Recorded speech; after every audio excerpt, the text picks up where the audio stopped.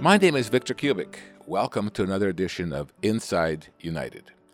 On this podcast, we talk to people who can help inform us about important things in life. And today we have a returning guest, Howard Marchbanks, who's spoken here on 3 different occasions. He's been a financial advisor for the past 25 years. He's a member of the United Church of God and has been working for the church for the past year and a half with our planned giving program. Welcome to Inside United, Howard. Well, nice to be here, Vic. Okay, on your last appearance here, you talked to us about preparing financially in uncertain times. But today we're going to talk about life insurance and planned giving. Howard will tell us what the true value of life insurance is. What do people get by having a life insurance policy? How does life insurance work? And making these things plain to us. So, Howard, give us some information. The true value of life insurance is the idea that you can put in a little bit of money, and with the unfortunate death of a person, you can wind up with a large income tax-free lump sum of money for, continuing life. You figure a family, if they're young, they're going to have to send their kids to school and take care of things. It can create a large pot of money for taking care of goals. What do people get by having a life insurance policy? They get the knowledge that there is going to be money available when the worst situation in your life, death, occurs. These are things we don't like to talk about, but as we get older, they become just looming closer to the horizon, and we have to face them. So, Howard, how does life insurance work? Life insurance is a financial asset, and it works by pooling many lives together. There are people in the life insurance industry called actuaries, and they determine, and I guess is the word, of the lifespan of different individuals. And they balance the lives of, let's say, you and me together with a million other people, and they're able to provide us a benefit for very little money in comparison. Well, how does a person apply for a life insurance contract? These days, it's really simple to apply for life insurance. There's many online sites that can help a person get the questions answered they want, determine the correct value of insurance that they need. Also, there's insurance agents, and whether you're going to be online or with an agent in person, all these agents are licensed by the individual states that they live in, and they've gone through testing to make sure that they know what they're talking about, and continuing education to make sure they're up to date with all the new laws and insurance features that are out there. How much death benefit should a person have? That, again, is an individual conversation that an agent or your advisor should have with you. It's based upon your age, the age of your family, the goals you're trying to protect. If you have a home mortgage, or maybe you want to send your kids to school, you have outstanding debt, those would be typically things that you would want to cover. But again, you may also want to cover income. If you're a 30-year-old and you have 30 years of income needs for your family, you could also include that in your insurance death benefit. Howard, how can life insurance be used in planned giving? This is kind of a question that we're coming to. How can it be used in planned giving? The very simplest way it can be is to name the church as a beneficiary on an existing policy. Also, a person could have an existing policy that they've had for a number of years, and they've determined that it's no longer needed. They have built up their wealth on one side, the kids and family are grown up, and now they have this policy. That policy itself can be a gift to the church.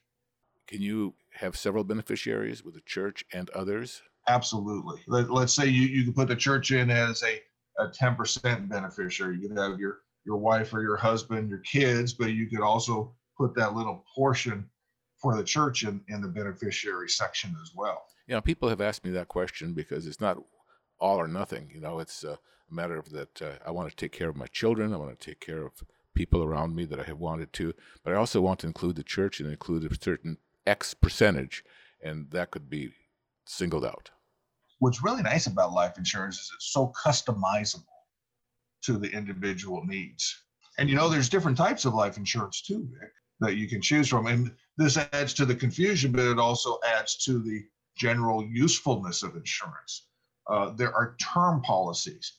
And I think of a term policy when I talk to clients, it's like you got your car insurance. You pay your car insurance for a 6-month period and you're covered for 6 months. And you get your premium and you pay it for another period of time. That is a term of insurance. Life insurance can work the same way, where you could have a 20-year term policy and you're paying that premium every month. And as long as you pay that premium every month, you're covered. The other type of insurance would be a cash value or permanent life insurance policy. Now, typically the premiums on a permanent policy are going to be much higher than a term policy, but in comparison, the coverage for a 20-year period or 60 years perhaps, it's a big difference. And for purposes of gifts to the church, permanent policies would be more appropriate than a term policy. I figured that probably true, but it shows that a term policy could be still used, where in case of the unfortunate death of a person, that the church would be a partial beneficiary. Now, Howard, I would like to hear about how there are tax savings to the various methods of life insurance. A gift of an existing life insurance policy to the church is considered a gift of ordinary income or cash. And there is a formula that would calculate how much of that insurance policy value you would be able to take against your income and have it tax deductible. Also, if the charity owns the policy, if you've given your old life insurance policy to the church, the premium payments that you make on this policy can still be deductible as charitable contributions. Well, if the church owns a life insurance policy donated by someone, how does the premium get paid? Well, there's actually 2 ways that it can be paid. The individual can themselves make that payment to the insurance company and have that as a deduction, or they can send the payment to the church and the church can make the premium payment. The difference is the amount a person is able to write off on their income taxes. If they are paying the insurance company directly, they are limited to 30% of their adjusted gross income. If they are giving it directly to the church, they are back up to the 50% of adjusted gross income. Can someone apply for a life insurance policy on another person? Well, the answer is yes, but that other person has to be involved in the process, obviously. There is this thing called insurable interest. If I were to buy a policy on you just because I know you're 10 years older than me and chances are you're going to die before me, and I say, okay, I'm going to get a policy on Vic Kubik just because he's older than me, there's really no insurable interest between us. We're not family. We really don't have a business relationship. If you die, it really does hurt me financially. But if I cover my wife, there's insurable interest. Something's going to happen. It's emotional. It's love. If I insure a business partner, okay, there's a business relationship here. My partner dies. There's going to be more work on me. I'm going to have to hire somebody else to take their place. And the insurance would cover that cost for me. But the question, can a person get a policy on somebody else? Yes, but this insurable interest, there has to be a good reason for it. What are the advantages as we talk about the charity that they would donate to, advantages from a charity's point of view of gifts of life insurance to a charity? Life insurance is not exposed to market fluctuations. There is guaranteed death benefits in most life insurance policies. So an advantage to the charity is the amount that is going to be received is going to be unknown number. Also, this is probably the most important thing, and it doesn't matter whether it's a charity or an individual, is that the benefits, the death benefits, are paid out pretty quickly. If a person dies, the person who is managing their estate will get a death certificate perhaps in 10 days. That could be put together with a claim form, and within 30 days after a death, the life insurance payments could be paid out. And this is compared to having to settle an estate, whether it goes through probate or whether there's a trust. It bypasses all those problems. Yes, and I've heard that the easiest way to make a donation, correct me if I'm wrong, is through an insurance policy, or to make the church a beneficiary on an insurance policy, right? That is the simplest. Naming the beneficiary on an existing policy is the simplest, easiest way to do it. The next easiest is to give that policy that is already existing to the church. The third one is to say, well, I like this idea, Howard, but I don't have a life insurance policy. What do I do? Well, you would go find your agent, you would get yourself insured. You yourself would own the policy upright, but after a reasonable amount of time, say 3 to 6 months, you would give that policy to the church. And then again, your premium payments made to keep that insurance policy in force would become tax deductible to you. Mm-hmm. Now, let's take a look at advantages from the donor's point of view, from the person who's donating. What are the advantages of using making the church a beneficiary of a life insurance policy? Well, the cost is pretty reasonable when you consider fancy trust techniques. So it's very reasonable. Okay, you're not going to be paying out of pocket to an agent to be figuring out all this stuff. It's all he's going to get his commission from the insurance company. So no out of pocket cost directly to figure it out. No legal expenses. There is no need to update your will or trust with life insurance. It's very simple. The gift does not pass through probate, which means it's private. No, the public is not going to know it. You're going to have privacy. And because of the contractual nature of life insurance, it is a contract. You pay so much in, and the guarantee says they're going to pay this much out. It's a contract.